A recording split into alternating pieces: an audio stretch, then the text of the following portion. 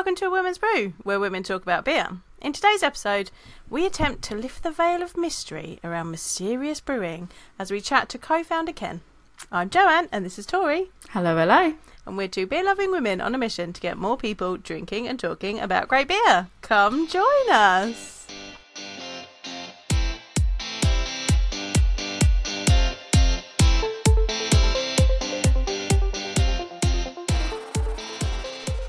Hello and welcome to Ken from Mysterious Brewing. Thank you for joining us today. Very excited to talk to you. Hello, how are you doing? Very surreal to be on here with the now you're in my face. As well as Oh God, yeah. Apologies for that. That is don't like to be in people's faces.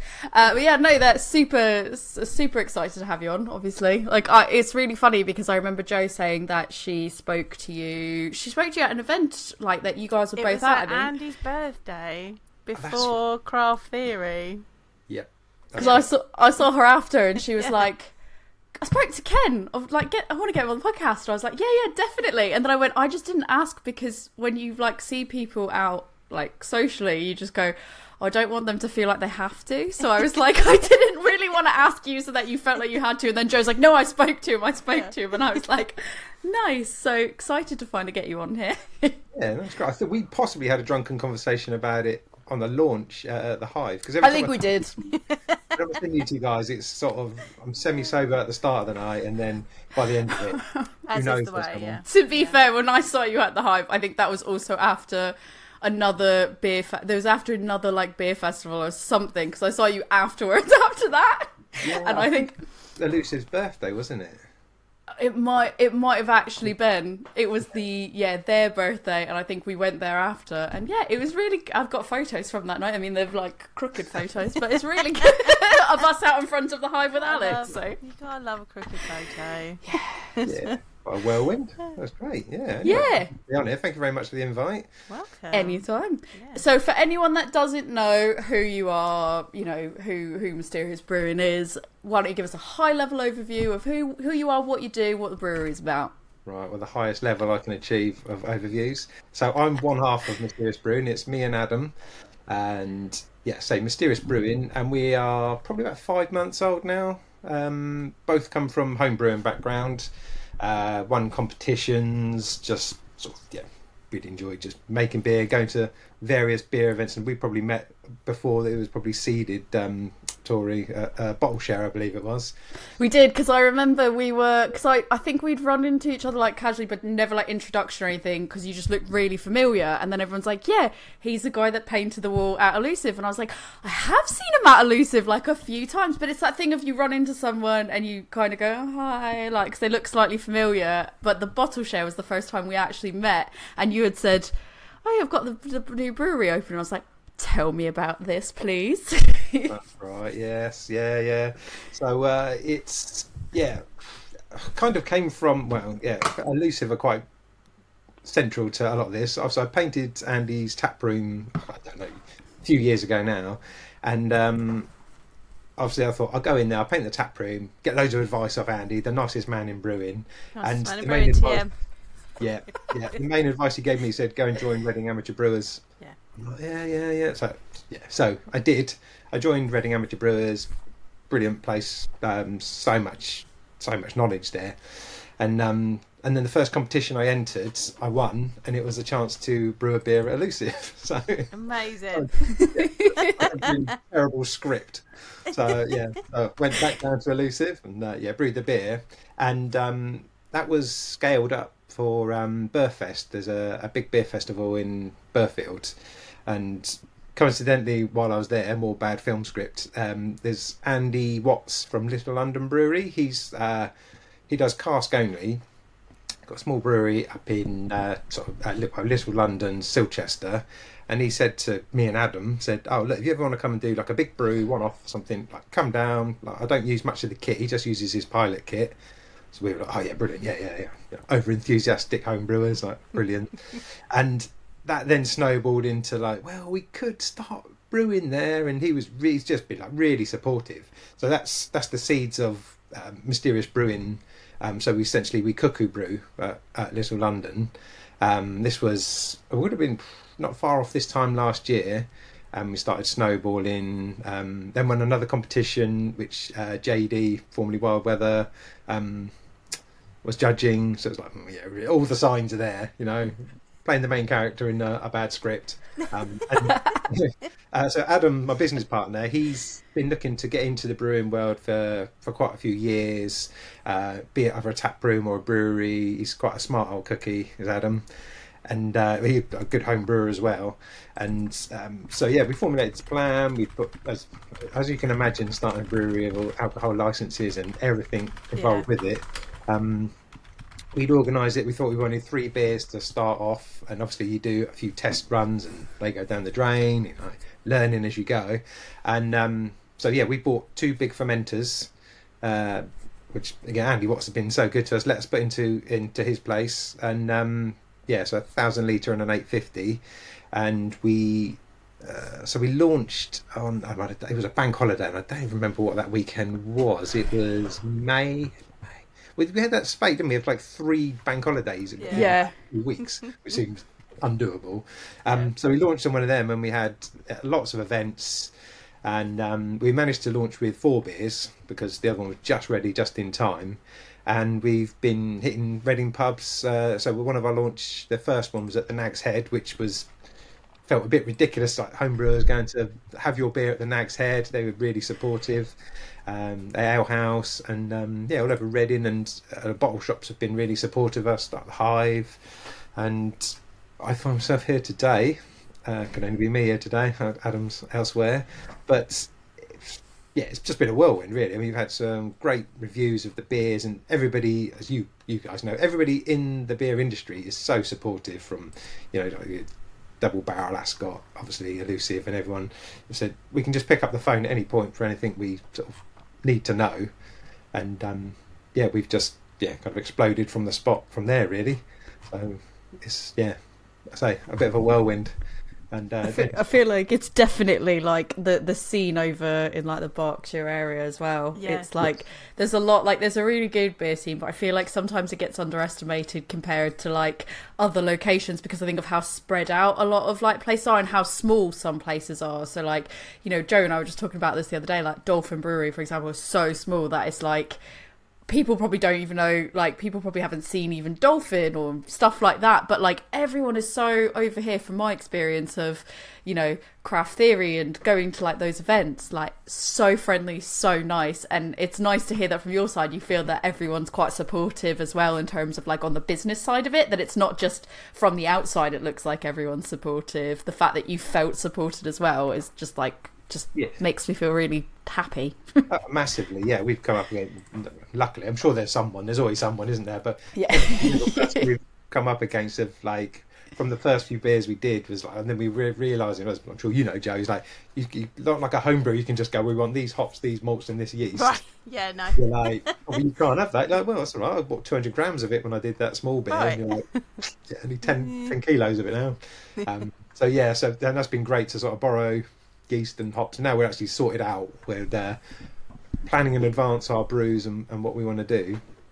But it's been so great. And of course, yeah, you just take for granted where you live, don't you? So when we were at Peak Ender, we were chatting with somebody and they were saying, oh, well, great, where have you set up? And we're like, oh, we're about, you know, so many miles from Reading. And they're like, they just like rolled their eyes, like, what they got in the water down there? There's so many of them. And because they're obviously in the beer scene, they knew of like Dolphin and all the the big and the small. And we're like, yeah, I suppose it is. I mean, some people could look at it as saturated, but there's room for everyone, isn't there? I mean, oh yeah, general beer lover wants selection. Yeah. It's interesting you say that as well, because obviously like in Windsor now you've got like Indie Rabble, and then next to Two Flints, and obviously you've got like Hoppy Place as well around the corner. And I remember, were you there, Joe, when we went with, was me, you and Rick, when we went to Two Flints, and I said, oh, Indie Rabble's opening up like next door, it'd be really cool. And obviously my husband's not, like, you've met him, Ken, but like he comes with me to like beer stuff because he's like, yeah, it's cool, I'll get into it, it's fine. But he's not massively like into the scene or anything like that. He just appreciates a good beer. And he was like, oh, it's interesting that they're opening up next to each other. Like, is that not like a negative thing, like to open up next to another brewery? And then we started trying to like have a conversation. So actually, no, it's I guess it's sort of, you like you said, there's always that one-off instant where like that's probably not a good idea, but like by and large it is a pretty good, in my opinion, for like as a consumer anyways. I know I can go to one location and I can go to a bunch of places. Like, what is not to love about that? Like, everyone wins because I'm going to make the effort to go around all the places. Yeah, I mean, I can see how people, and it's surprising me, and I have to remember every time someone talks about someone like Siren being our competition. I mean, we're tiny compared to Siren, but they've been really helpful as well. It's like they're not. I mean, I don't know if there's another industry that's like it. There probably are, but it's just, I mean, yeah. There's space for everyone, really, isn't there? It's like there's competition. It's friends more than it's the competition. thing that I really like about beer is the beer community, and how everyone helps each other out and gives each other advice, and like it's not like it's that collaboration. Like, it's not just about like two breweries getting together to make a beer together. It's sharing that knowledge and you know, the amount of times I've had brewers who have been like, oh yeah, we were doing this thing, and then like I ran out of this ingredient, so I rang up so and so down the road, and they were like, oh yeah, I've got some, you can have some of mine, and you know, everyone just helps everybody out. Like, it's a real community. It's the thing that I really like about it. Yeah, it's great. Yeah, I mean, even so, before got into brewing, like yourselves, you'd be around tap rooms, and me and Sarah, my wife, we'd go out somewhere, and it would be just the two of us. I've got friends that drink, but the two of us would go somewhere, and we'd always, at the end of the evening, we've just sat next to some random people and met them and know half their life story. We don't really do that. When we go on holiday, we don't go, oh, you met someone from Leeds, and we keep ourselves to ourselves. But in a tap room, it just happens, doesn't it? Yeah, you just chat to people. Your wife is so lovely as well. She's so nice. One other thing I must say is that between me and Adam is that we've got very good wives. You can't do what we're doing without having very good supportive. We've got really good husbands. Yeah. They work out really nicely as well, so they put up with a lot. A lot, yeah. I guess before I think what would be really exciting is to just crack open one of the beers before we go into talking about sort of like how you found setting up the brewery in general, or like what was there, you know, the particulars there. But I think, which one do you want to go first? You've very kindly given us these beers, and I really appreciate it. So we've got the Citra Triangle. We've got that would be a good idea. That one, cool. Yeah. Let's go with that one. Okay. So how did you come up with this recipe? So this recipe, as most breweries have a single hop beer series. Yep. We obviously wanted ours, and it's a bit route one to. Oh gosh, I'm terrible pour. It's a bit route one to go Citra, because obviously Citra's the ubiquitous hop. But for me, I thought you starting with that. I mean, you know, you're coming out the gate. You knew Citra, everyone. So, and we wanted sort of the best base for it. It wasn't sort of, you know, there's no point in making a real malt heavy beer for that. So it's quite a simple grist of Marisotto and Vienna, but the Vienna gives it quite a soft sort of mouthfeel, and on cask particularly, it's just really quaffable. It smells amazing. And the triangle is because 3 malts, so the other one's Cara malts, I believe. Yeah. Carapil, sorry. And the Citra's added at 3 different stages. So the triangle. This is so so smooth. Yeah. It is so smooth and easy drinking. Yeah. That is just a nice 5%. Yes, very sessionable. Doesn't drink like a 5%, and you can imagine on cask because you don't have the carbonation. It just goes down crazy. But I think the Vienna and the Carapils is just making that super drinkable. It's just a lovely, like, it's not sweet, but there is just this little tiny perceived sweetness there. That just, towards the back end, there is that little lovely. Well, between me and Adam, we don't particularly like. If you had a favourite way to divide your beers, I'd prefer sweeter over dry, but not major lactose sweets. Yeah. So, and these are all things that now people are saying, and they've tried a range of our beers. Your beers are like this, they're balanced, or they're this, and we try not to overthink what we do. We sort of think like this, like, well, okay, we'll showcase a single hop, and we've chosen Citra, and then what would you want to sit and drink? rather than overthinking, well, do people like, certain styles? I mean, otherwise you're just going to turn yourself in circles just going to the market. And so far so good, really. I mean, this has gone down really well. So I did the bar at the Cask and Cork the other week down in Yateby at the beer festival, and this sold out first, which was quite good. As I was working the bar all weekend, I thought, yeah, brilliant. That's nice. Literally wearing a t-shirt. How many festivals have you been able to get to, like, from a mysterious point of view? That sounds really like ominous. Like from a mysterious point of view. Our beers, our beers have been at so many. I mean, we've obviously been trying to get out there, but we've to the point where people are contacting us. They've heard about us. Oh, that's good. Yeah, it's really good. So, it started at Bracknell Beer Festival because that was literally the weekend that we launched. And again, that was we helped run the bar for that. And finding more and more that I really enjoy that. I mean, I'm sure that'll wear off, but Tori really likes that. I like it. But it's great because you're finding what people's words are for beer, because people coming up, and I know what most of the beers taste like that are on display, and I found like the last time I did it, is people saying I don't want to think too hoppy. I'm thinking, but I found out what a lot of them actually meant was they didn't want it to be bitter. Yeah. So, but it took me a little while to work that out, because this is what I gave somebody this that said they didn't like it too hoppy, which, I mean, you can clearly smell. It's hoppy. It clearly is, yeah. Yeah. And then, It's not bitter. But it's because it has that smoothness to it as well. Yeah. Like, that is just... because I think definitely... I'd said to them, I said, well, what have you had? And they said, I had Little Giddy, the Ascot one, which is lovely beer. It's like 3.4%. I'm thinking, well, the only thing I would say about that is it's quite bitter for its ABV. So then, yeah. So then the next three people that said they didn't want something bitter, like, it worked. It's like, okay, you just want something that's a bit sweeter. But it's great to just sort of like educate people in what they want. Yeah. And the amount of people that come up and say, I only really drink lager. And we give them something like this or Plan B of ours, and they're like, I like that. And it's just because they've not got out of the comfort zone to try it. And I always like it to sort of, if there was a Nepalese, if you've never had Nepalese food, you say, well, I don't ever like it. And you're not going to go somewhere and spend £15 on a main meal.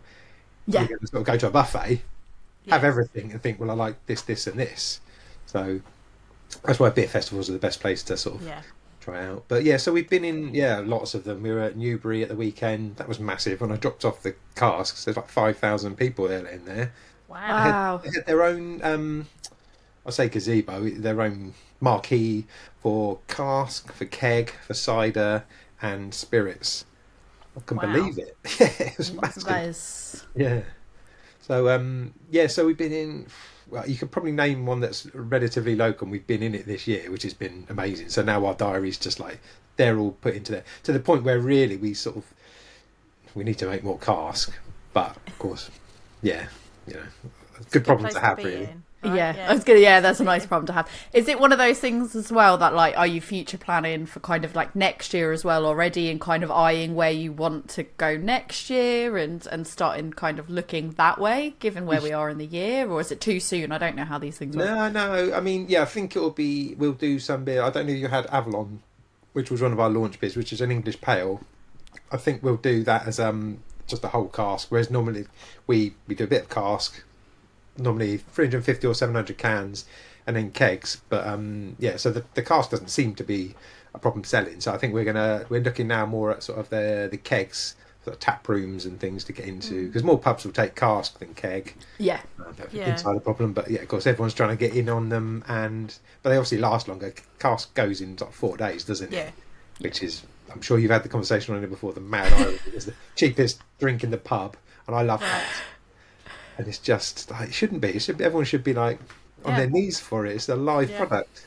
Live product. You've got to look after it properly. That's it. How to do it properly. But there you go. So cars, and we've been doing our own like pop up, because we don't have a tap room where we are.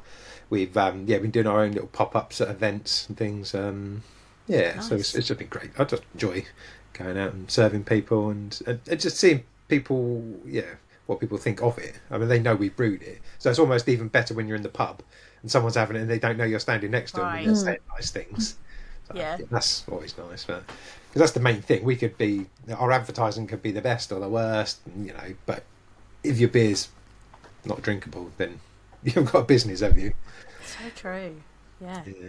I find it incredibly rewarding as well at like when you're behind a bar or beer festival and like you said, when someone comes up to you and they're like, oh, what, I don't know what I want, and then you're like, okay, what do you normally drink? And then they do that situation. Someone did this at London Craft Beer Festival where they were like, well, I normally like this, and then you look at what you have on and you go, that is none of those things, and then you have to kind of make a decision of like, based on the context clues of what you've given me, what do I think you will like? And yeah, when you actually get one that you go, try this one, see if you like this, and they try it and they go, oh, amazing. Like, you're like, yes, we did it. When they're like, actually, because you can tell when it's genuine and it's not, because someone will go, they'll try a bit, and then if they go, yeah, I'm going to just have like a third or a half of that, that's when you kind of go, nice, because that's not just like a disingenuous, oh, that was good, like that was I enjoyed that, I want the rest of the glass filled with that, please. And it is always feels like such a good victory when you manage to pick something for someone and they really enjoy it. Yeah, definitely. And I think some people probably assume there's a lot of gatekeeping, which again I'm sure there is, but that's and I don't see a lot of it, to be honest. Maybe with that side of craft beer that we're not going to bump into it, but like if someone says to me they're getting coconut from a beer I don't think it's got coconut in it, they're getting coconut. You can't argue that, can you?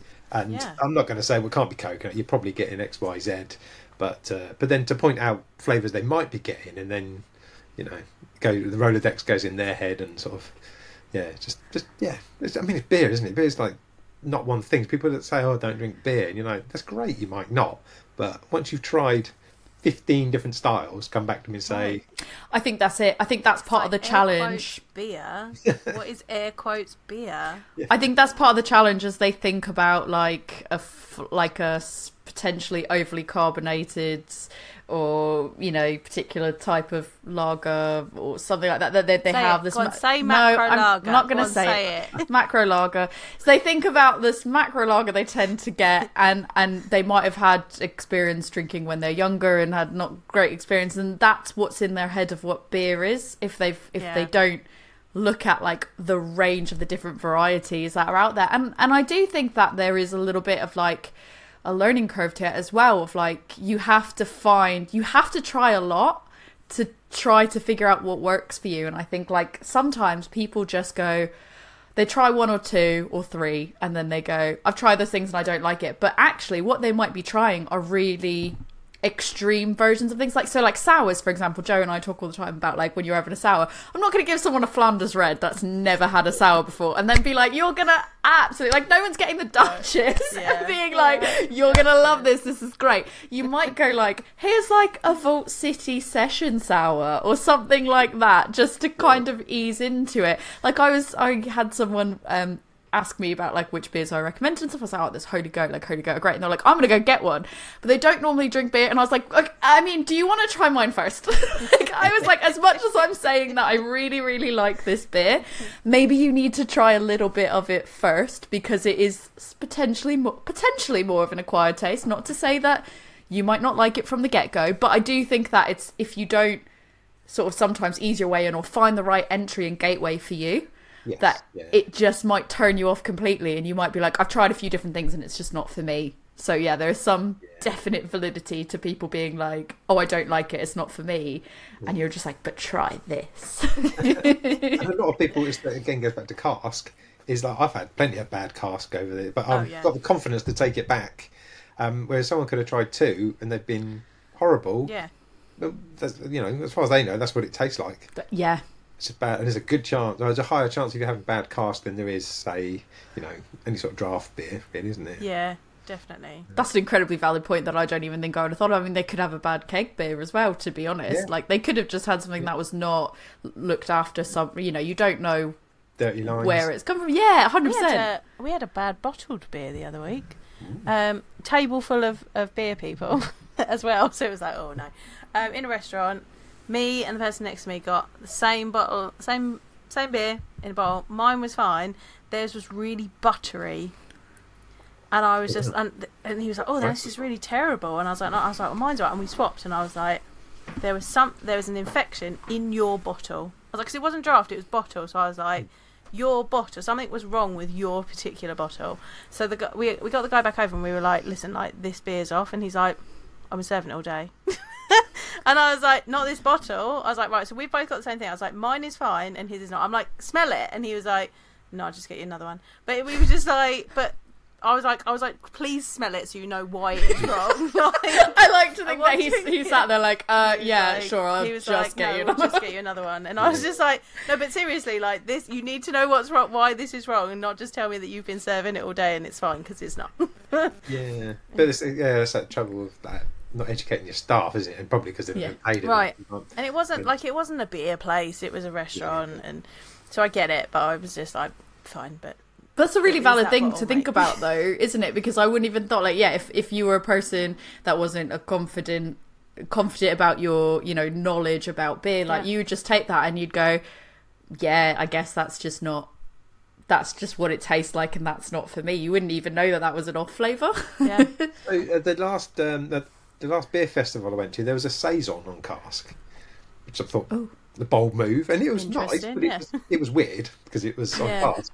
And everybody that asked for it, I had to say, do you know it's a saison? And I'd given people a sample, and some people were like, yeah, no, I like saison, it's nice. Yeah. But of course, some people were like, oh, I'm glad you told me, warned me of that, because it tastes off. And yeah, if you'd gone into the pub and thought it was landlord and you got saison, right, you'd be like, what has happened to this beer? Yeah, it's got the funk, but the funk's supposed to be there, isn't it? Yeah. So, yeah. But you wouldn't know. I completely agree with kind of what you said earlier as well about, like, with the gatekeep. Like, I know that gatekeeping is like, I have seen gatekeeping happen, but I think it's who you surround yourself with as well, to a degree. So, like, you don't necessarily see it when you surround yourself with people that are not doing those behaviours, and that's like a really good thing to have, is to be like, well, let's just not hang out with those people that are gatekeeping. So yeah, I think that, like, at least the people that run around like these circles areas, there's not a lot of people that I've seen gatekeeping. What I've seen is outside of the circles of gatekeeping. So yeah, that's. I suppose my view is always as a middle-aged white man as well. So I'm sure you've had people going, oh, "You're right, love. What do you know?" Oh. Well, we'll save that for another time. Yeah, I was going to say that's a whole other. That's a whole other episode. whole other episode on that. Back to your brewery. So as I'm like nearly done, and I'm doing my best to try to save some for later, and it's just so moreish. It's so really easy to drink that I'm like, oh. Yeah. So what was the first beer that you brewed? Like, what was the first one that at a commercial level, outside of like the one that you did under the banner of Mysterious? Yes. Okay, so the first one we did was called Plan B, which kind of goes back to the not being able to get anything in time. So the original one that was supposed to be was Cursed, but that was cursed because everything kept going wrong. Like, I think the day we went to, or the week we were going to brew it was, I think we didn't have the yeast. There was an ingredient we didn't have, and so Adam came round to mine, and I was doing all the sort of test brews, and said, "Well, I've made this." And we were like, "Actually, that's lovely." Yeah, so that became Plan B because it literally was Plan B. Like, we're brewing it, we could get all the ingredients. We were like, "Oh, brilliant, yeah!" And that was an interesting. So that's so it's an American hopped pale, but East Kent Golding's in it as well.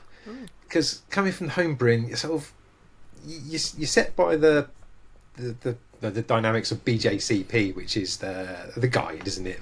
And that guide's there for a good reason. Otherwise, you just have so many varied beers. And when I'd make stuff for competitions, I did, but just me, I always have to put a twist on everything. If I'm making a shepherd's pie, I'm going to have to go, like, something's going in there. I love that. I love that so much, because to me, I'm like, yeah, do it. Know the rules and then break the rules. Brewers are going to brew, man. Yeah. Some of the competitions I did, I have gone into, I've had like a black IPA, and people are going, why am I getting jam on it? And going, yes, because I've got some really like jam, but like some really fruity hops. And I go, that's great. If I had a jammy... I'll drink a jammy. I'm a fan. IPA. I would as well. I send it off to competitions. So Plan B was the first, and then we went to do what was then. We still didn't have a name for Cursed, which was the recipe from the first competition I won, just the American Power. It's really sessionable, 4.2 American Power. Nice. I literally got to the brewery to do it, so I'd lost my key. So I'd parked about 20 metres away from the entrance to the brewery. I walked in and I'd lost my key, my van key. How have I done that? I found that, and then we went to start brewing. You know, it's a busy day, and obviously we're getting it shorter and shorter now. We know more and sort of more organised. Yeah. And first things first, the pump just didn't work, so we had to dismantle the pump, take that apart, and luckily we had another seal, put that on it. We're just staring at it boiling. We're like, got to call this cursed. Yeah. That feels like the most perfect name. Yeah. So we started with our sort of like American hopped. You know, we thought they'd be quite popular as well, but Plan B is the only one so far that we've done twice. Okay. That's really popular. But it's nice having that because with the EKG in it, the East Kent Goldings it's just got that little sort of hedgerow prickle to it on top of the sort of the Simcoe thing it is in there, and just like it's just, I find it's a good balance. And I suppose again that's our twist. Then we're not going to reinvent the wheel. We want our beers to be hopefully have our signature on them, because you'll say, oh, this one you probably get to expect a degree. If we release a pale, you probably our parameter, because it's only what we know. But yeah, it's nice to have a little twist just on that. So we did that. So they were the first two we did, and for our launch we had another two. So we did a red, because that's one of them. If you walk in, personally, if I walk in and see a red, I'm gonna have a pint of that. I'm not going to have 4 pints, 6 pints, but it's an interesting beer, isn't it? Because it can be quite diverse and relatively. Yeah. It's not rare, but you know, people aren't knocking them out all the time. And the fourth beer we had was the Avalon, which was the English pale, all English ingredients, and I really like that. That on cask is just lovely. It's really traditional, sort of. So we thought with them 4 covers the bases really. So the 2 Americans, so we had a 5.4. For Plan B, and then the 4.2 for Cursed. So, and people drink with their eyes, you know. People drink with percentage, the look of the can, the name of it. Yeah. So, and that was we thought it was quite because we really did obviously have to think about that range really. You don't want to come out with 4 pails or sort of. I feel like that just really leads me really nicely into my next question, which is about people sort of looking with their eyes at the labels and everything else like that. Like how did you come up with sort of the label designs? So we designed all the labels ourselves. We're both from sort of quite creative backgrounds. The labels themselves with the dots, it's creative and basically not getting sued, so we use a lot. That's important. I was like, have you taken a book out? This is another, have you taken a book out, a page out of another brewery local to us' book? So we use all our own photos or things we've designed, and because we use the small dot pictures on them, it's then a unique. It's not just a picture; it's the unique, not unique, but it's very much our style of the sort of. It's not like pixelated, but the little round dots for it. Yeah. But the thing that took the longest in everything we did with brewery so far was coming up with the logo. We took about 3 months. Honestly, it was ridiculous. Your logo's hidden. It's hidden in the mysterious. In the mysterious as well. So that's pretty cool. Yeah, I think I literally moved the sticker that you gave me. I think I literally put it on the table in the other room. Yeah, it's behind you. If you're watching the video, which you should be watching the video, so you could have just seen these labels. Yeah, how did you come up? What was the process of coming up with that? We came up with. I mean, showed us we both know what we don't want rather than what we did want, and we'd come up with ideas and we go, I like it, but, and then sort of both to each other, and it was to the point where I'm thinking maybe there's just we don't like that. And then Adam he'd seen something, this invisible idea, and then I'd sort of come up with that, but more central, and be like, yes, good, but. And I knew there'd just be one trick. And then I was speaking to a friend of mine who's a graphic designer, and he goes, oh, yeah, it's good, because it was in a square. And he says, but you do realise that all socials are circular. All circles, yeah. Oh, I didn't think of that. I wouldn't have thought that. But it didn't work in the middle. And he said, so I sent it to him. He sent it back just off centre, and I was like, perfect. And the amount of people that are looking at it going, they'll say what it is or why. So it pulls people in. Yeah. And also it's mysterious. Yeah, it's mysterious because this is like kind of half of the person. Well, that's another bit of genius is that when we can't answer a question, people say, well, why is it this? You go, well, yeah. You can go, I can't tell you, that's a mystery. Not supposed to work it out from the bat. So that's quite lucky. Even the name Mysterious was that was probably one of the quickest things for us, because the first beer that I won the competition for was called Mystery Fox, after my niece. She just came in and named some stuffed fox. She goes, "Oh, it's Mystery Fox." I'm like, okay, brilliant. I love And then, that. so Mysterious, and it was available on all the all platforms. So we're like, wow, Amazing. That's Yeah. incredibly. Yeah. I will say that's incredibly smart to be like, Yeah. let me check the platforms real quick. available, yeah. It is available. Yeah. Nice. yeah. I think there's like one obscure defunct podcast in America that was Mysterious Podcasting or something. We're Yeah. like, that's fine. We can take that. Yeah, Take that hit. yeah. So yeah, we got lucky on that because there's not many names that aren't taken by Yeah. any sort of organisation. So yeah, got lucky really. So yeah, It's quite smart to even check that because I probably wouldn't have even. I think we like. You see? Yeah, I think that we looked, but like I don't think I looked that hard when I looked because we already had the Instagram name Yeah, from because you. I'd so it already was like, used it. It was already my Instagram name, so we were like, yeah, that works. thing. Wouldn't have even thought of like, let me check the American market or anything else. So that is incredibly smart of you. Well, yeah, my business partner is far smarter than me on that front. So when you see Adam, yeah, I'll be like, nice. In terms of that divide then, so do you both get involved in the brewing process and the recipe creation, or do you have very split, like do you kind of all do a little bit of everything, or do you have very split sort of tasks within the brewery? we say to everyone, everything is Mysterious Brewing. Yeah, we do. There's bits of some stuff that one of us will do more than the other, sometimes just convenience, but everything is split down the two. We haven't you've met us. You've met me. I haven't really got an ego, despite walking around with a mohawk and standing out. I just like I'm not too proud. Like, and it's this is our baby basically. It's our conception, and so everything's 50-50 down there. You know, some days one of us is doing more than the other, and yeah, we're just doing what we can, and that's been great to sort of pull in our resources of sort of jobs we've had and skills we've had and favours we've sort of pulled in from people. It's been so useful from both of us, really. This is really lucky. So Adam was a cameraman, so obviously photography's a shoe-in for him. Yeah, Nice. and I sort of studied graphic design, and he's obviously quite good at all that as well. So the sort of the can designs and things like that has been, all that doodling in your bedroom as a kid and stuff. Because it used to be that sort of design a record sleeve sort of thing, isn't it? But then Yeah. you got the opportunity to do a beer can. That's the new record sleeve, isn't it? Which you say that though, but it's like the way, so the logo behind you, the way it kind of sits almost looks like it's like a 45 a bit true. as well, like in a really cool way. Like it looks like the sleeve for like a little 45. Yeah. So we've just like some things we probably don't even really appreciate because we just know. So we don't know everything obviously, but the things we do know have been a great help for us, and the willingness of people to come on board and help us. So yeah, it's been good. And we've had friends. We've had some of Reading Amateur Brewer come along on brew days and canning days and come and helped us. And there's other people like Greg at the Hive. He's come up and helped us doing the brew. And yeah, everyone just loves it, don't they? Sort of come along for a brew day.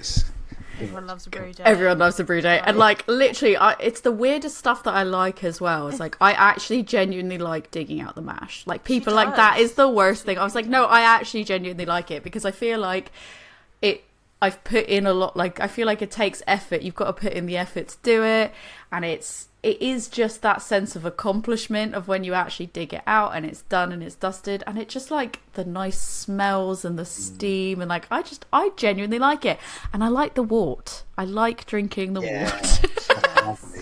Yeah. People think it's weird because some people are just like immediately no. I'm like, I think it's really enjoyable. I really like it. Yeah, it's lovely. So isn't it like the brewer's treat or something? You have the wort with a bit of whiskey. Yeah. Yeah, I know it's Damien just- from Emperors loves Damien that. from Emperors always loves a bit of whiskey and wort. I've never had it. I've No, we've not literally done- only had the wort. We just drink the regular wort without Just it. drink it, I yeah. start drinking whiskey at sort of by the time that's going, it's like Right, game over, isn't it? that time in the morning. Yeah, but when I was at the brewery the other day, and Andy at Little London, because he's still brewing, he was doing a porter, and he handed it to me, and it was really warm, the wort, and it was like a hot chocolate, and I was like, what? I would just drink this as it is, just this temperature, put it in a mug, not a glass. Mulled porter or something. Lovely. Heat it up. Yeah, lovely. But yeah, it works lovely, and that's what I couldn't get. So, have you had like super malt? Because I see the kids drinking super malt and that. No, And I've never had it. Well, yeah. I'm thinking, what's that? And then so I bought a can, thinking it's just really sweet work. It's like- I feel like now I need to get a can of it to verify because I've never had Yeast. that. I wonder what happened if we put yeast with it. I'll just Yeah, That could be an experiment in itself. no one told these kids. yeah, it's the starter for beer. Yeah, it's lovely. Right. Which one should we do next? Should Oh, yeah, we let's do Sitka Spruce or Black IPA? Black IPA. All right, Yeah. let's go. Black Light. Black IPA. I love a black Do love a IPA. Black IPA. So I'll let you pour it and then I'll tell you. I am a black IPA fan. Yeah. Oh, I love it. I mean, Do you know what? because Someone of the the other body week of it. said to me that they were like, oh, I think Black IPA's dying out. I'm like, I think you are wrong. It's always just that you always have that like one or two people One as well day that are say, like they're like a black IPA that no and a white stout no and you're like More for us, isn't it? Then? Yeah, right, exactly. Yeah. So I love a black IPA because I think you can take heavier adjuncts to it, which this hasn't got, but you can put. So I remember Elusive doing one with Earl Grey tea in it, and I don't like Earl Grey. It was a bergamot, and it was amazing. It was just lovely. So you can imagine like drinking jam in your black IPA, can't you? It would be Oh, lovely. yeah. I really genuinely that you need to make that again. That's got to be another thing. So me, the opposite of what I said earlier, me sort of making something and then putting a twist on it. This is pretty traditional. I thought we'd do black IPA and be Cascadian dark. Other than the dry hop of Amarillo, which I don't know if you'll get, because the plan was to have a little orange tinge on the end of it, which I I don't. think there is a little bit. Okay, yeah, some people do, but when I did like a pilot brew of it, it came through. Yeah. I think it worked better with more of like an English pithy orange hop. I definitely get like roasty is definitely like the main note first and foremost, and there's that like a nice balance of bitterness. I wouldn't have said orange until you said orange, and because that's like I'm looking for that now, I'm like, oh, okay, yeah, I get that. Yeah, it's like it is pithier orange rather Very- than like orange juice. Yeah. Yeah. And it's that kind of thing that's there, like in the like linger at the end, like that sort of like aftertaste at the end. That I'm like, okay, yeah, I actually now that you say that, I completely get that. Put it Yeah. in the aroma. Yeah, It's like orange peel. So I was talking. So we did a tap takeover at the Greyfriars at the weekend, and Andy Parker was there, and James from Iron Pier. And we were talking about but you're doing your tasting notes on the can before you brewed it. You ordered Yeah. stickers. Yeah. That power of suggestion, but it definitely has got Amarillo in it. So, and people have said it to me without me leading that way, going, "Am I getting orange on this?" There we go. I do like a little bit of It amber. But is yeah, really- we were happy with it. It's it's quite a. I think it's got the roast and what's a little bit of chocolate on it, but it's yeah. Yeah. just I mellow. would say like cacao, like the chocolate wise, like cacao type Yeah. chocolate. It's really nice. I see. I love the roastiness. I'm like all about the In roastiness. the black IPA, I like a bit more roastiness over And I like think the resinousness. Cascade brings it out because that bitterness from that, doesn't it? Yeah. More the perceived sort of chocolate taste on it. Yeah. So the name Black Light, where did that come from then for this one? It's a bit of an irony, really. Again, we were sort of at the point of naming beers when you're homebrewing. You're like, oh, brilliant, and you come up with these wacky names and ridiculousness. So I just thought an oxymoron. We don't really want long titles on them. We don't want any sort of in jokes. So yeah, Black Light, and it just works because it's not heavy black roast like a stout. Yeah. It's a little bit lighter. So yeah, that was one that didn't go around the houses. It was sort of mentioned, and we were like, yeah, it works. Yeah. You're avoiding those like early 2000s emo band names where it's like 3 sentences long. You're like, no, not that. Let's do the opposite of I that. found the can. But of course, the other thing is you got to check that no one else recently has used that, particularly a Yeah. local brewery. Because with Plan B, so we brewed it and then saw Ruth Elusive. She goes, we did a Plan B. It's like, got to check. Yeah, they did do that was in lockdown Yeah. because I saved the can label of that. For sure, that was. I remember having that in lockdown. But yeah, is that a thing that you've got? Like, so that's really interesting that you say that. Actually, like when you come up with the beers and then you go, okay, what name do we want to do, and then you settle on a name. Do you then go through? Like, do you have to like Google it? Do you have to see how much effort do you put into kind of being like, oh, who's got this name, or is it just more from a, I've not seen this, I don't think this is one. No, so we go on Untapped, but they tend to come up with the American ones. Because you think, oh, there's one that's not around anymore. So now I tend to Google, say Black Light, I would Google Black Light Siren, Black Light Elusive, Black Light Phantom, So you have to go through... Can you just go Blacklight UK beer? That is so much dedication to be like every single one of them. The thing is, we want to, we don't want to like look like we're copying it. I'm sure they don't think we are. And Ruth was only joking when she said it, but it's just you don't want to. She's so sassy. Yeah, I know. She is so sassy. That's why we love her. Yeah, that's exactly why I love her. Because we talked about them when we were forming the brewery, and she came down. She goes, "Well, the one bit of advice I'll give you is don't do it." Yeah, every time we see her now, we're like, right. I 100% believe that. But she's funny. Oh yes, we're big Ruth fans. We love her. Yeah, this is just like 5.5%, and I kind of don't feel like it. No, feels like 5.5% either. Well, I should give you advance notice that if you have this with a chocolate cookie or something that's had like cocoa powder in it, it's so nice. Sorry, I would have had one at the ready. Yeah. I mean, I should have done that, but I literally gave Tori the beers, and the next day I googled, I messaged you, didn't I, saying, "What beers did I give you? Because I got to put something." It was which ones did I give you again? I think it was these ones, and you were right. I was like, they are the exact ones that you gave me. To be fair, you had quite a busy weekend, and I'm very grateful you managed to fit in dropping the beers off and all of that. I was like, how dare you, go to work and then run to a tap takeover and then try to accommodate me? I mean, come on now. Well, luckily, you weren't the hard one to get to. Luckily, you live about 3 miles away from me. Obviously, Joe's a bit further, so it had to be when Joe was crossing paths. Yeah, and actually she happened to very fortuitously be like, I need to swap something with you. Yeah. It's like, I've forgotten a beer perfect. for something we've got to record, and I was like, I forgot a beer. I was like, oh, I am coming. I was like, I can divert to your way on the way home from where I'm going. And I was like, this is perfect. She's like, yes, wait, let me see what I can do. Perfect. Saved me postage as well. So yeah. Perfect. That would have cost me the beers I sent you anyway. So well, we appreciated it because I was like, I'll just buy it. Just tell me where I can buy them. I'll just buy them. So you were very, very kind with that. Yeah, so we really do appreciate it. Yeah, no problem. So how do you actually like when you're coming up with these recipes? Like how do you go about going, oh, I think this is what I want to do? And do you do like a test batch of everything you brew, or are you kind of at a stage now where you go, actually, I'm quite confident that this will work, and you just go with it? So the first 5 beers, probably, like this one, I did a test batch. Yeah, we did, but now we haven't got time to do that. I mean, if I did a test batch, it would only take a couple of more hours to do 1,000 litres, so what's the point? Yeah. So yeah, we're learning. I mean, to be fair, I didn't really make the only mistakes, air quotes, I made home brewing where when I was really going like out of the parameters just to check if I put absolutely loads of brown sugar in this, how dry will it be? Yeah. Very dry. Yeah, but then I would see brown sugar and I'd be like, yes. Like I wouldn't even. I'd be like immediately yes. But I You've love got me that, with brown sugar.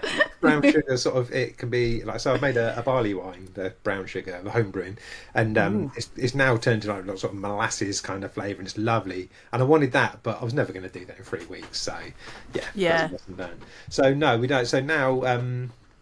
We're doing it within just the parameters of how we make beers, and we've had advice on scaling up. But even things which is interesting is the hop utilisation of it's the oils from the hops, as you well know, and there's a lot more surface area per volume for it to stick to in a 20-litre keg, whereas if we do it in a 1,000-litre keg, it's got more surface area, but there's a lot more beer in there, so you're getting more out of your beer.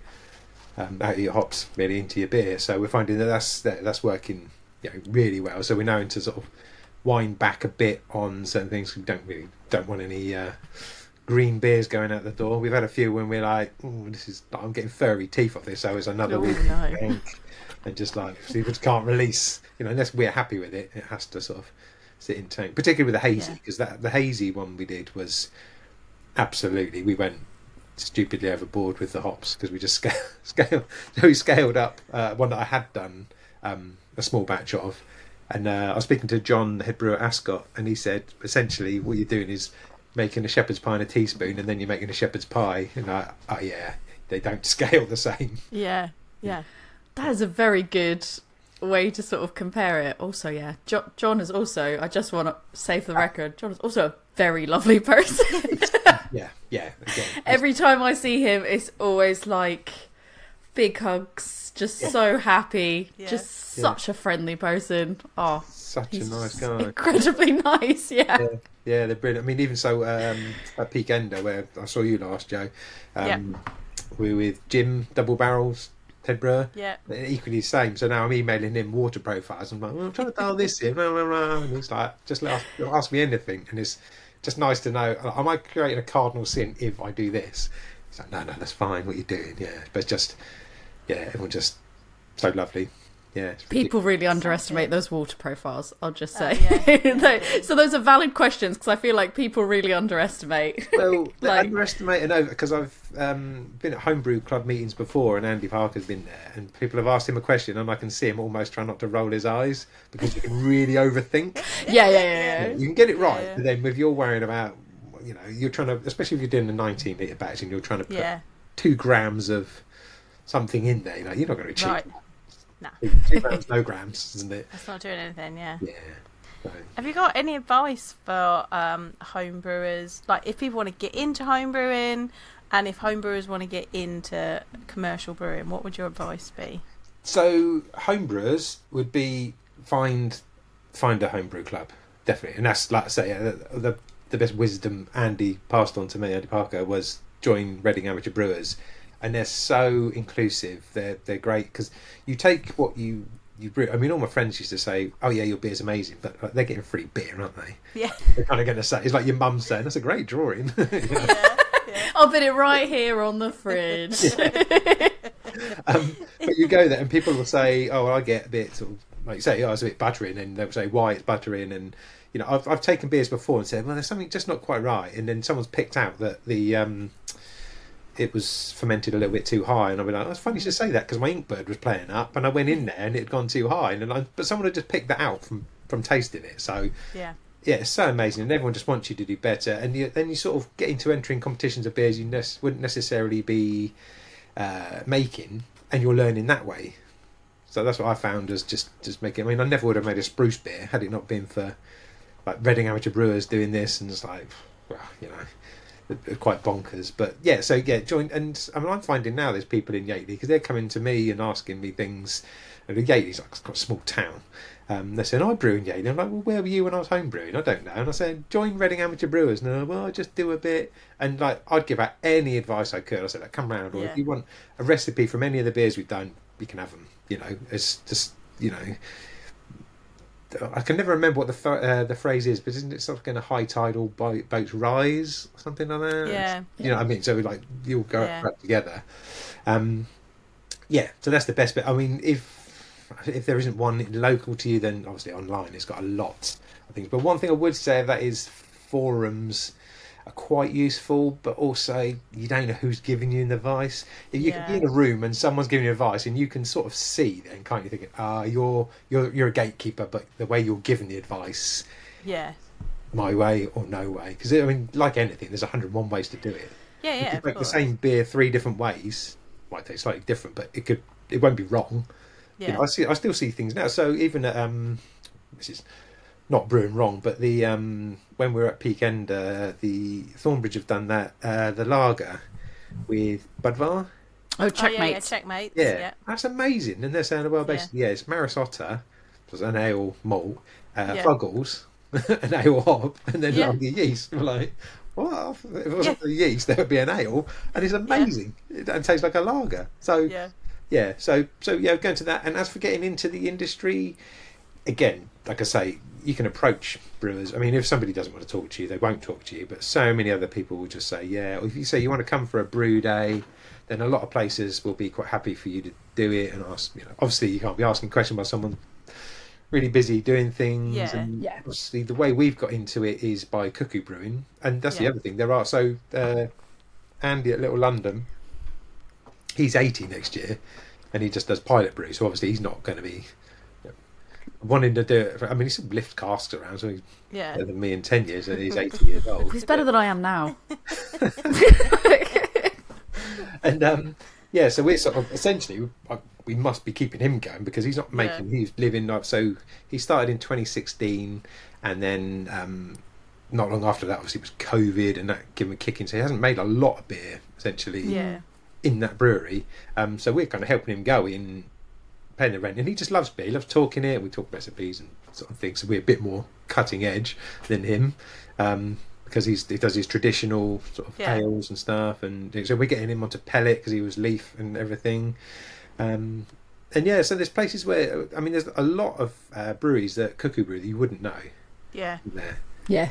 A lot of them, because I was talking to your colleague, the Barthaus, Tom. Yeah, Tom, about Zapato, because I love their beers. I'm like, they appear to be bonkers, and he was sort of saying that they, in one form or another, sort of Cuckoo brews, and you wouldn't know, and there's obviously nothing wrong with it. You're making beer, and some people just contract brew.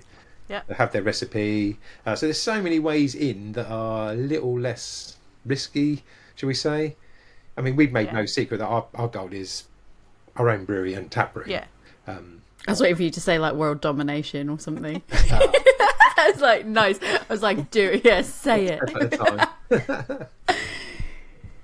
So it's just we wouldn't have been able to do it without Andy at Little London. Yeah. So it's been so good. I mean, we're currently still doing our day jobs part time to do the brewery, and it is working.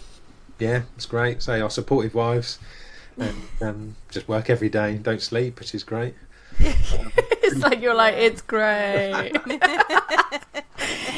But it wasn't for like the event. I mean, we enjoy the brewing side of it, and meet people. But then you say, because you get to go the other side and see people drinking it and drink the beer with people. Every work event's great fun, to the point where you're like, oh, I should really wind some of them in and maybe go for a run. I don't even work in the industry, and I'm just like, I just volunteer sometimes and then just go to do things like podcast things and stuff, and even then I'm like, this is just like a fun hobby on the side, and I think, oh god, I'm spending so much time doing these things. These are all the fun things. I'm like, there's so many other things that I need to make sure I'm doing, but these are the fun things. I want to do the fun things. So I can imagine that, like, if that is your like actual, like, your job, that you kind of go, it's like, it's your business, that on some level it's super fun, but then you probably are even more likely to get sucked in to the whole that is all the fun beer stuff you can do. And we're finding that we've got to be in more places, because if I walk into your pub and say there's 3 beers, will you take them on, and then they don't see me again, they get an email in a month. Whereas if I go in there in a couple of weeks' time and have a pint and chat, say how's it been, obviously we can't do that for 50 pubs, because it would be dead. But so we're being in more places, so we have to be out in places. But then it's that thing of, I say to people, I don't go drinking beer to get drunk. Obviously it's a byproduct of it. Probably like yourselves, you'll go out and your perfect afternoon, evening is loads of beers, but no two the same. Yeah. I think some people do have stuff to say about that, though, because I think there's the opposite of, some people are like, oh well, if you like something, then what's the problem with having multiple of it? And I say there's nothing wrong with that at all. My thing is, I like having the variety. I like trying weird and wonderful stuff, like the funkier, the more interesting, the even if it's not something that on paper someone would go, oh, that's crazy, but you just go, oh, the fact that you use those hops in that beer, or this yeast strain, or you've used this technique, or stuff like that, I go, that's incredibly interesting, and that makes me want to try it now. And there's so many amazing beers out there that I like to spread the love, try as many different places as I can, and just try as many different beers and just go, actually, that sounds interesting, I'll have that. I mean, obviously, if I'm at a place where there's only a smaller variety and I find one thing I like, of course I'm just going to have that one thing on repeat. But then that's what I kind of think, like, core core range beers are really good, because then I know I can go back to that one, that you know, nice one that I know that I definitely like, that I can have whenever I want. But then I'd like to take the risk outside of that to go, oh, those are really good. Let's see if that pays off and how it tastes. Yeah, definitely. People think it's weird that I have a research fridge, because I've still got loads of bits. So if I've done a pilot brew or something, and I'll have like 19 litres of it in my Keezer ready to serve. But I'm like, well, them beers, and yeah, they're not yours. I'm like, well, I know what my beers taste like. Right. As much as I'll happily drink them, we go out tap takeovers, I'll drink them, and tonight it's great, I get to enjoy it. And I just like, yeah, I've just got a fridge that's stacked with stuff, and I see it and think, that's weird, that's interesting, that's nice, that should be lovely, that's someone I trust, so I'm going to see what they've done with that. How did they do that? Yeah, or it's like a different hop, an experimental hop. Like the only way you're going to know is by somebody putting in a beer. Putting in a beer and drinking it, exactly. Yeah, that's pretty much how I drink, really. And it's I do also realise it's a justification for drinking loads of beer. Yeah. Same. That's all right. We're like, it's podcast related. We gotta get it's podcast related. It's more beer turned up. Yeah. It's podcast. It's for the podcast. I'm at work. Leave me alone. It's podcasted. In terms of, you mentioned about asking sort of breweries to do brew days and stuff for people that wanted to get involved in it. Like, do you think that, you know, from Mysterious point of view, that you guys would ever sort of do a brew day, whether that be just inviting the local homebrew club down, or an international women's collaboration brew day, or anything like that that might sort of like open up? I know that obviously it's probably more challenging with a cookie brewery, but is there sort of any thoughts of that being something that you'd in the future like to do? Absolutely. We've said to everyone we meet, like, if you want to come down for a brew day, as long as people understand, I mean, you understand, because some people think, brew day, oh, brilliant. Like, when do we start drinking? You're like, well, this will be ready in 3 weeks. So, yeah. Right. To be fair, it depends on what brew day is. Sometimes you go to a brew day and there are people that you're like, do anything, and they just give you beer, like. Yeah. And then there's other times where you're like doing like all the things. Yeah. Putting the grain in, like we went to one the other week, and we were just like, right, we're ready to get stuck in. They were like, no, we want you to have a nice time, like, go and sit down, have a beer. And we were like, okay, but when do we get to do something? I want to do something. I feel useless. I feel like I'm not being helpful, and I don't like that. Like, no, it's fine. We're doing that. You go and do it. We were like, oh, okay. We can dig out the mash, though, yeah? Show me the mash. Press a button and the machine just does it. So we welcome anyone. Well, not anyone. Obviously, we don't want like 15 people in there, but yeah, we've had people come down. And it's a help for us, you know. Yeah. Me and Adam, and a lot of things are sort of two-man jobs. So one of us can be in the office doing something, and you know, somebody sort of digging out or just mashing in. Happy to tell everyone how it goes, and that's for the International Women's Day beers. And so we've got. Obviously we've got loads of ideas knocking around, but so our wives were saying we should do a wives beer. So we're saying to them, and Sarah's not as confident to know what every hop flavour like. And so I'm saying to her, like, every time we have a beer, we'll work out what hop is in it, or say what flavours you like in it, and we'll find hop for that, and then we'll find you know, a malt bill that goes with it. So we've got ideas on that, and so I've always followed the international women's beer. Is it the Brave Noise, isn't it? Yeah, that's great. So we're always big proponents of people should sign up and do that, even though it's technically the initiative has ended. You can still, in the sense of applying on the website, you can still email them, you can still do all that, and that's like, for us, we're always like, definitely do it if you can. We appreciate not everyone can do it, but if you can do it, we want people that are already doing the good things to continue to, you know, to let people know that you're doing the good things. So that's like, then we also realised a really good one. 2 blokes doing it, so you'd be surprised how many people that are, you know, speaking to people like Spookton, like James Spookton, who's like, you know, I kind of felt like it wasn't my place to do it, but then I kind of felt like, well, you know, I should do it because I care about this, and it is that like whole challenge there of like, you can kind of feel like, oh, it's not my place, but at the same time it's like, if you have that platform, people will listen to it, and so that's also like equally, it is quite an important, it's something to contemplate. But again, like I said, appreciate not everybody is in a position where they can do it because of, you know, what's involved in it. But it's Yeah, we're open to all ideas, really. Yeah, we're happy to have people down. I mean, what we really want is people on canning day, because that's the most mundane ever. To be honest, I would come help you on a canning day, because that's probably the one thing that I've never got to do so far yet.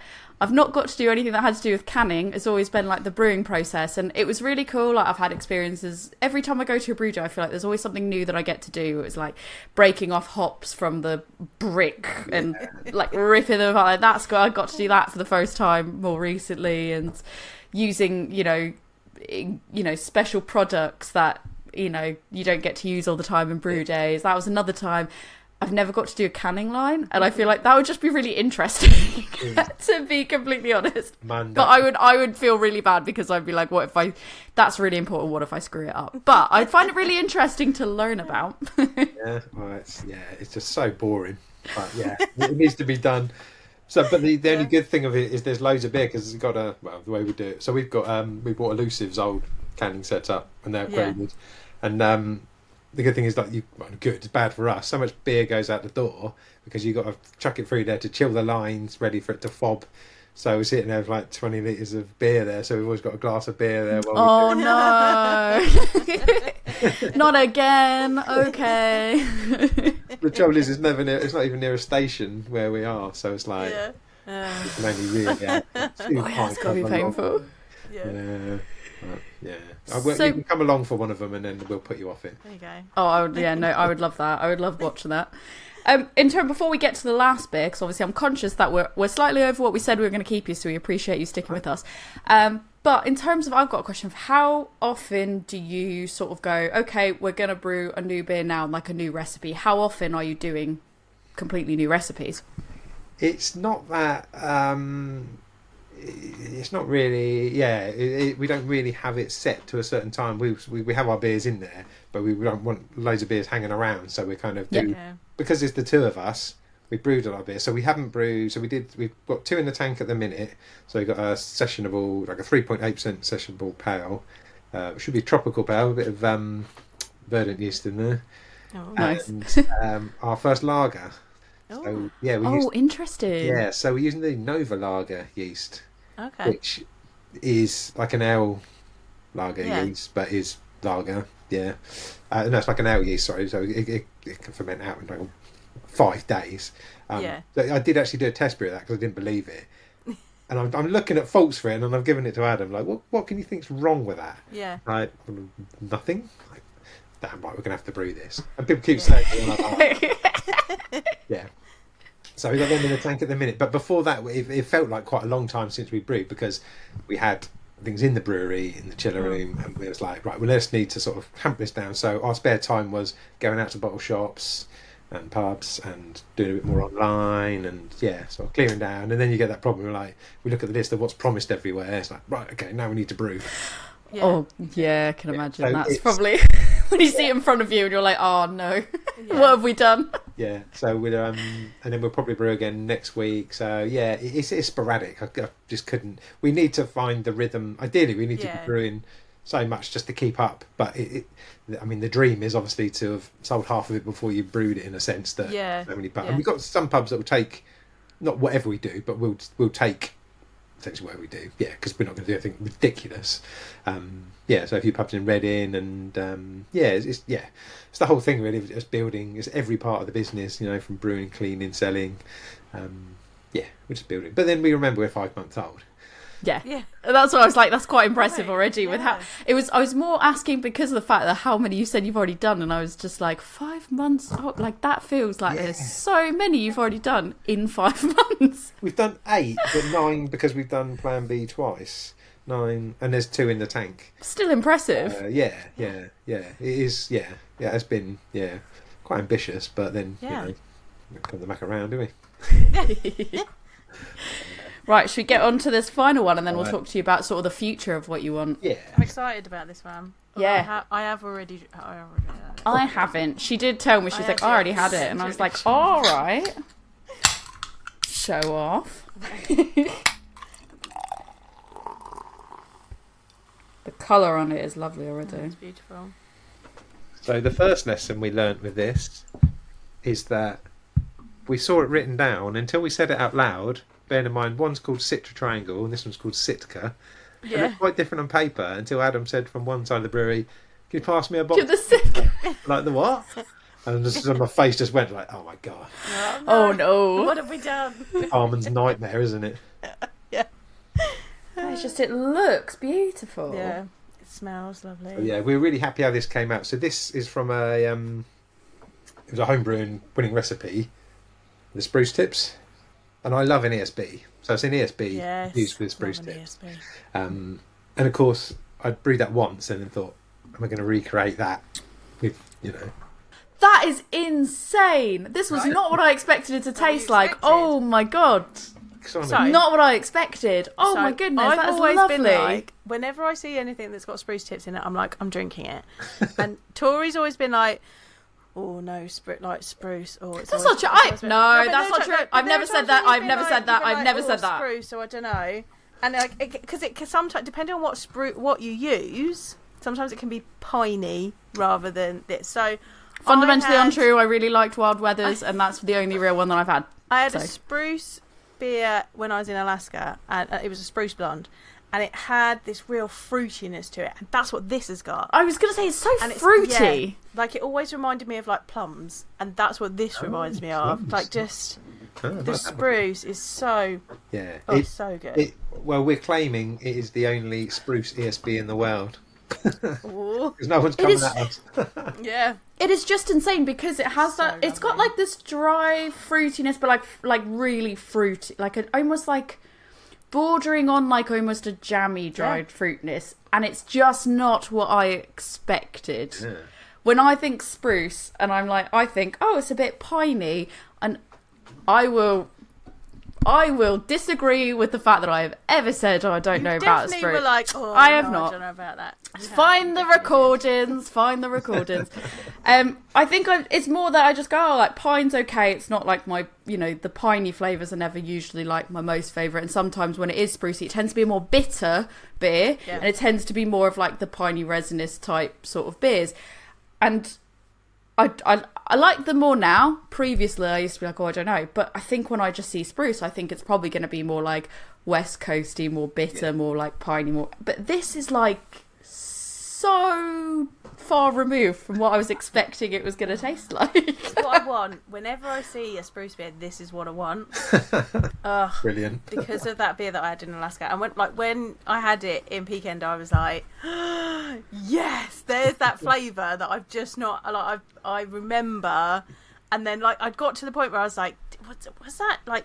Was it as good as I remember it tasting? Like when you haven't had something for a really long time, you're like, Yeah. Did a do dream. you like? Was it as good as I remember? Like, have I hyped it up in my mind? And then I had this, and I was like, yes, it was, because this is the same.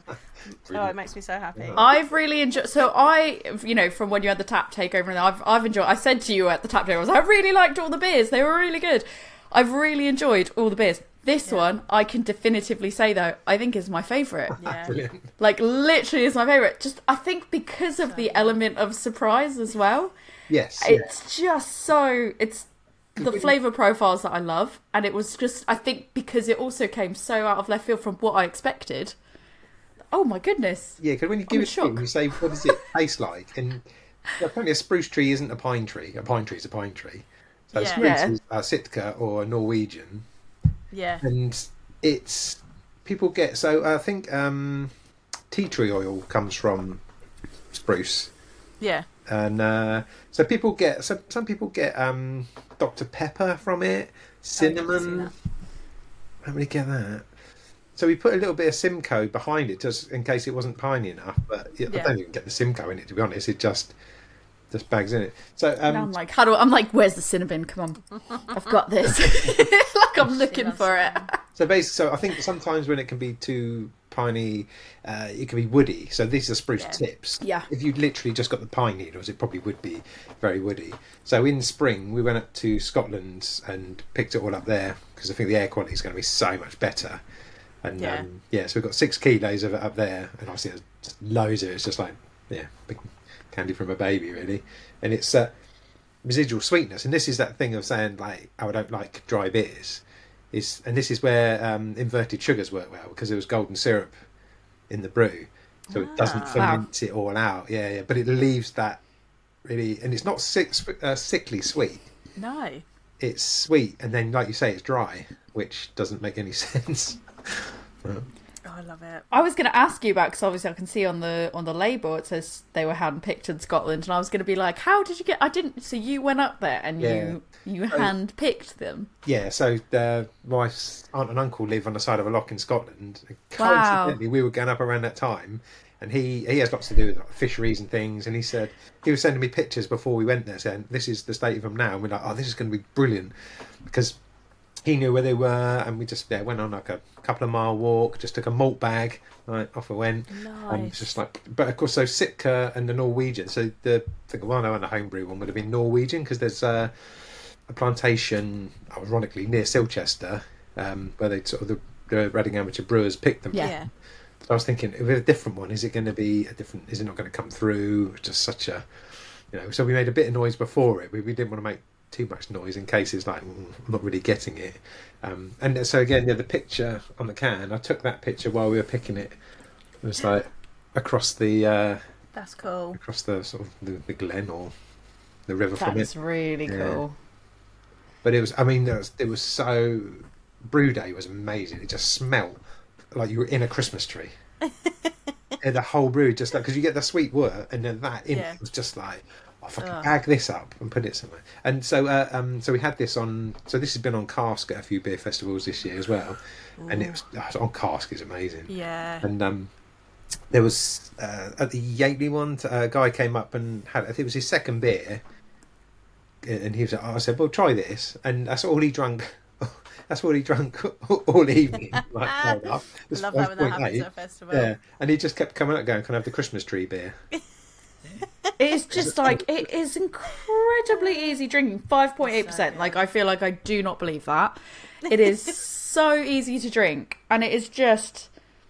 Yeah, I think it's not that I was going, oh, this isn't going to be nice. It's just the thing, I think, because it had the fruity, almost that fruitiness to it, that sweetness to it, that I just...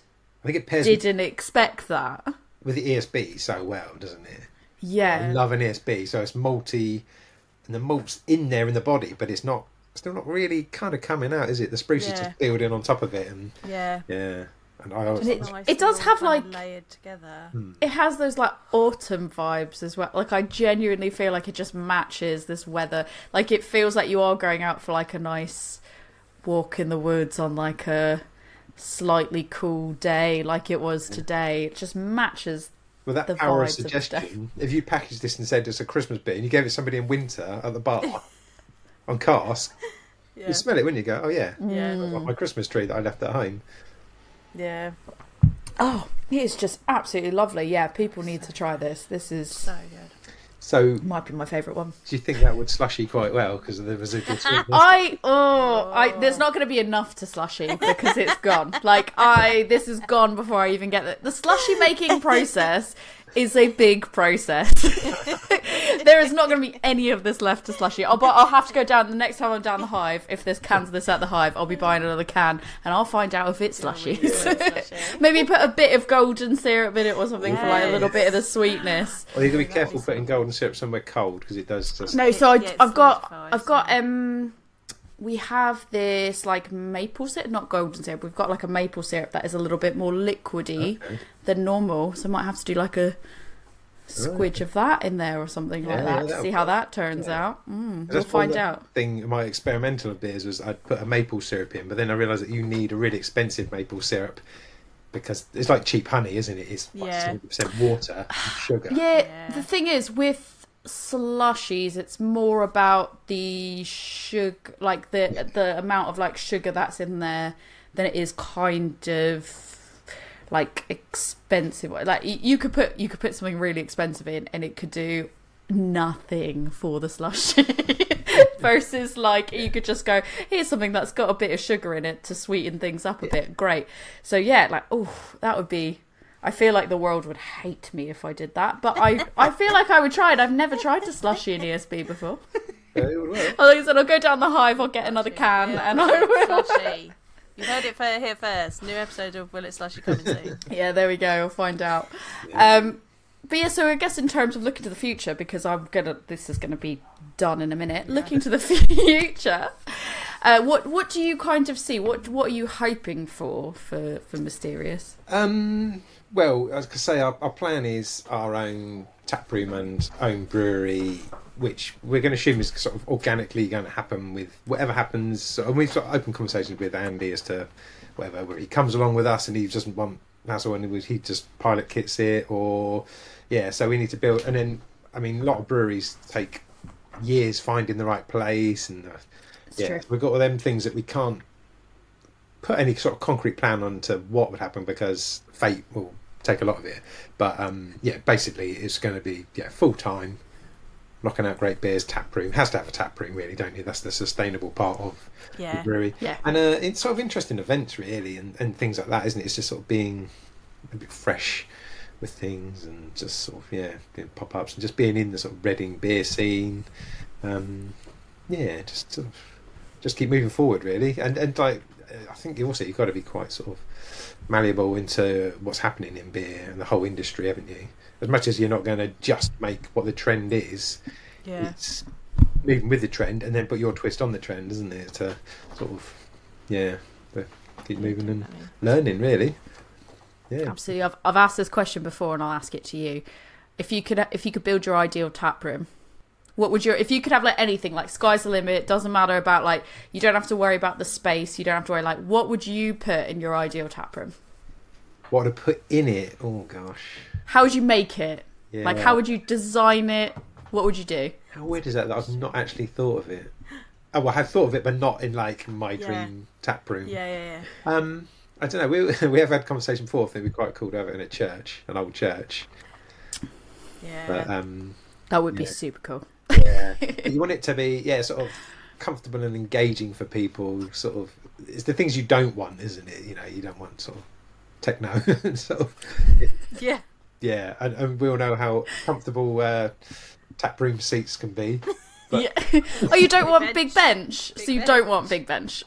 That's okay. Well, when it comes to paying for benches, I mean, we'll get them benches. Yeah. I mean, you can say you don't want big bench. You're going to end up with big bench. It's just the way of life. Yeah. So, I think even if you don't want big bench, you get big bench. Yeah. Big bench, yeah. Are you even a tap room if you haven't got big bench? No. Like... If someone gets up and you might fall off on it. Right. Yes.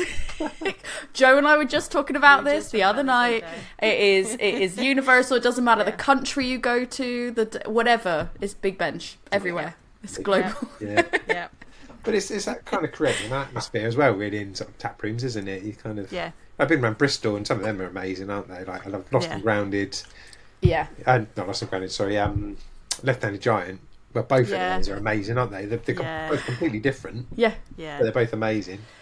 The amount of kit in Lost and Grounded as well. I just literally, I was like, it's like a sea of silver, and you're just like, oh my goodness. And I didn't realise how big Lost and Grounded was in terms of their kit size. Like, well, that lager. I was shocked. That lager in. Yeah. Absolutely shocked, but it was so impressive. I was just like, oh my goodness. Like, the footprint of the brewery is like this big, and then like the pot that you sit at is like there, and everything else is kit, and you're like, wow. But it's always good to see the stainless steel from where you are. I think you feel like you're in there, even if it's like with glass or something like that. It's just cool to. I loved it. I nerded out over it. I was like, this is amazing. Yeah. People just go, oh, that's interesting. But everyone else is like the face of the window, aren't they? Like home brewers. What they got? Beer. That is me. Yeah, 100%. I left with like a glass tankard, so I was like, I'm buying a glass. They were like, you can buy, there's these glasses or the tankard ones. I was like, the tankard one. That is what I want. It's like, I want a lager, like a proper drinking lager en masse. That is what I want. So our future's kind of going to be panned out for us in the way that we go forward and fate, but that's what we're heading towards. Tap room, accessible, and then you obviously want somewhere near a station, don't you? Yeah. Or accessible sort of place. Yeah, so look out for your old churches. Brewery coming to you.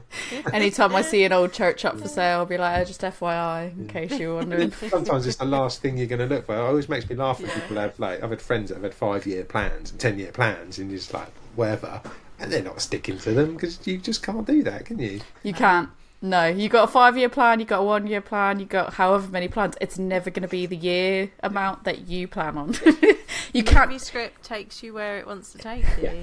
But I've always thought, really, ideally, you're going to be next to a bakery. If you're like an industrial unit, Oh yeah, the bakery there, then you're just both, living the dream, aren't you? Yeah, But ironically, 100%. next door to where the brewery is a bakery, which is a nightmare when you're sort of really Ooh. hungry and you smell. yeah, because you can smell it. Yeah. So he's coming on board. He's when we're doing events, he's coming in and doing sort of snacks and things for. So I don't remember Nice. at the Hive, all them cheese sticks. I don't know if you had any of them. So he Yeah, for us. I had those, I think, for Launch. sure. They were really good. But then he doesn't sell, so he's got a place in Basingstoke where he sells. But yeah, so it'd be great. Yeah, next door to him, it's amazing, and he buys beers off us as well for his little Nice. cafe shop. So it's perfect. Yeah. So, I love that. I feel like That's great. I'm very, very excited to see sort of like the future as well, because I'm like, well, you're local to me, so that's great. Like, so that's just one more great place that I get to go to. So I'm definitely rooting for you there, and I look forward to seeing where things end up, because I'm excited. yeah, it's exciting. Definitely exciting. It's worth all the hard work. It's just good fun to. Oh, good. Yeah. You're so constructive as well, isn't it? I could never just sort of in tray out tray. I've never been sort of person that could do that sort of thing because my brain's just not. It's just not that way. I have to construct something, even if it's just something mundane. I'm making something for somebody or repairing something for somebody. And Maker's gonna make. yeah, that's it. Yeah, Painting a gorgeous wall at Elusive. Yeah. Like, that is, I think that wall is brilliant, personally. So, yeah. and my goal is to make it big, just so someone can make a cheesy film out of my. Yay! I love that. You'll write the script and you'll be like, here you go, everyone. Okay, yeah, that's really cheesy. It's a bit Route One. Love it. Oh, amazing. Joe, do you have any other questions? I think that's everything. Is there anything that you would like to plug? Do you want any places you're going to be, where people should come find you? So one thing, so this lager that we've got that is almost ready, we'll be showcasing. We're doing a ticketed event in Burfield, Bertoberfest. So we have an umpire band, and so Indigo Bakes, which is next door to us, they're doing. Actually, that's a point. I think on Thursday we're doing sausage tasting at the brewery with him. Oh. This is just making me more sad, because I'm going to let you finish your plug, but this is happening while I'm away on holiday, very far away in another continent. So, And you're going to talk about amazing food. yeah, possibly pretzels. I don't know. Yeah, he was talking to me. Of course there will be pretzels. My Of brain course was there'll be just pretzels. shutting down because I'm too hungry. I can't think. I can't. Food. There will be lederhosens. Yes. So that's the 20th of October. If you go on our socials, you'll be able to find tickets for that in Burfield. Nice. We'll link it. Lager, and there'll be our other beers will be on tap as well. Yes. Amazing. So Mysterious Brewing on all the socials, as I've made aware that we are. Across everything. Yeah. It is on everything. We'll link to it also in the show notes so everyone can come and find you. They need to come buy your beers because they are delicious. Cool. Yeah, well, I Do all the appreciate things. the chat. Been Yeah. great. Yeah, thanks for Everyone- coming. Go to the Bergtoberfest, because I can't go. Go eat the pretzels and the sausages and have the lager, because we've been on a lager kick with our lager series recently. So we have been on a lager kick. I've been craving lager. Go down there. Go have fun, because I can't go. Yeah. But yeah, Go say thank hi to you. Ken. Yeah, go say hi to Ken. Yeah, come and say hello. Pretend you know me. It's fine. I'm the bloke with the mohawk. So yeah, no. But that's a great thing, is meeting people that you just follow on sort of Instagram and things. You're like, you've got a face. Yeah, so yeah, come and say hello. Me or Adam. We're the ones in the t-shirts. Yeah. Amazing. Thank you so much for coming Thank on. you so This much was for your brilliant. time. Thank you. Cheers. I think we need to say again. This Bruce beer is amazing. How freaking good is this beer? All of them are really good. Like, They're all genuinely, really good. they're all really good. So I good. think it's just this one I've taken a special liking to. I've just It's literally because- made Rick go and drink it. I was like, drink this. It's so good, and it just reminds me of, and I think this is the amazing thing about beer, right, is when you taste a beer and it just transports you back to a memory or a really great time. And the flavours in this beer just transport me back to like a really good time I had at Skagway Brewing Co. in Alaska, like with my friends. Like we'd get a picture of this blonde ale and share it between us in horrible shaker glasses. But it was good times, and it just like it's those flavours, and like as I said, I thought I'd hyped it up in my head that maybe I was like, maybe I was wrong, like maybe it wasn't those flavours. It was, because the spruce is coming across exactly the same in this. Oh, it makes me happy. Well, I feel like, you know, in the episode we talked about how we're people that enjoy, all three of us are people that enjoy just trying different things as opposed to like sticking with, you know, our you know, solid favourites or anything like that. But I feel like this is definitely something I very rarely go out and go, I need to buy like this beer again. Yeah. And I think this is one. Yeah. Like the Pomona Island Tamaki, like that was one that I bought, like I was like, need to buy that multiple times, was really good. There's some of the Holy Goats I might need to buy it like multiple times. I feel like with like Elusive, like sometimes I'm just really wanted like an Oregon Trail or something like that. Yeah. This for me goes into one of those like, yeah, I'd buy that multiple times because I want to drink this multiple times. Like one time for me, not enough. Not enough. It's not very rare that I'm like, I need to go buy this beer again, because. But it is. I don't want to downplay like how good the other ones were either, because like all of them were really good as well. Especially like the Citra Triangle, for example. So I was not expecting to have that smooth sweetness to it, and it was just like so much smoother and sweeter. Like Saturday afternoon when you're out the tap room, out the hive, have a couple of these with mates. Good times are guaranteed. Oh, it's amazing. I don't have anything else to say. It's so good. Really good. Pleased we did. I really want to try the lager. Yeah. I really want to try the lager. Well, because I have been craving. I feel like because we've been focusing on lagers more as well, and I've been having some really incredible lagers because we've been going like, let's go out of our way to get these lagers. I've found this it's not a newfound love at all, but it's you know how we talk about like the craft beer circle? Seasonality, yeah. No. Not seasonality. The craft beer like circle. Yeah. Where you start off being like, oh, is this? And then you slowly make your way around to weird and wonderful things, and then you find yourself back at lager. Yeah. And that can happen numerous times. Like you can just go through these cycles. I drink a lot. Feel like I'm back at lager of Budvar at festivals now, because I'm just like, I'll just have a Budvar, like when it's poured properly and you get it in the nice mug, and like I was just like, I'll just have a Budvar. I find that I just recently I've been like, it was really weird because the other day I was like, I'm just craving a lager. Just for no reason other than I was like, I'm just craving a lager, just because. Yep. But I couldn't drink all the ones I had were for podcasting, and I was like, this is depresso. Like I can't have a single one. So like, I'm really excited to see like Mysterious's, because I definitely want to try it, but I can't go to their Oktoberfest event because I won't be here. Everyone, be sorry for me. Don't be sorry for her. She's in Japan. Just feel sorry for me. Don't feel sorry for her. If people want to feel sorry for you, Tori, where can they get hold of you? If you want to give me your pity and your apologies, or you want to, you want to go and take photos and send them to me so that I can feel like I was there, I can live vicariously through you all, you can do that on Instagram at adventures_in_optimism, or you can email them to me, because that's probably the place that I'll be able to receive them better when I am in another continent, at adventuresandoptimism@gmail.com. Or if you just want to, show both of us that you listen, that you love the Sitka, that this is the beer for you, nice. that you're checking out Mysterious, you can message us both at A Woman's Brew on Instagram or A Woman's Brew Podcast on Gmail. Joe, if people want to try to get you to brew a spruce ESB, where can they talk to you if they want you to homebrew one? I was thinking the other day, like, I haven't homebrewed in ages, and I just, like, I don't have the time at the minute. Like, other things are taking precedence, like this podcast. So maybe don't email me and ask me to homebrew, because you might not get a podcast. there's only so many hours in the day. But you could email me and ask me some questions about homebrewing, or you can get hold of me to ask me some questions about homebrewing. You can find me at my beer school, which is Love Beer Learning, and we are on Facebook, Instagram, X, TikTok and Pinterest, but I'm mostly on Instagram. Or you can come to my website. There's definitely some blog posts on there about homebrewing, and that is lovebeerlearning.co.uk. Feel free to email me at lovebeerlearning@gmail.com. And you can ask me questions about why I love spruce beer so much, because I love spruce beer. It is great.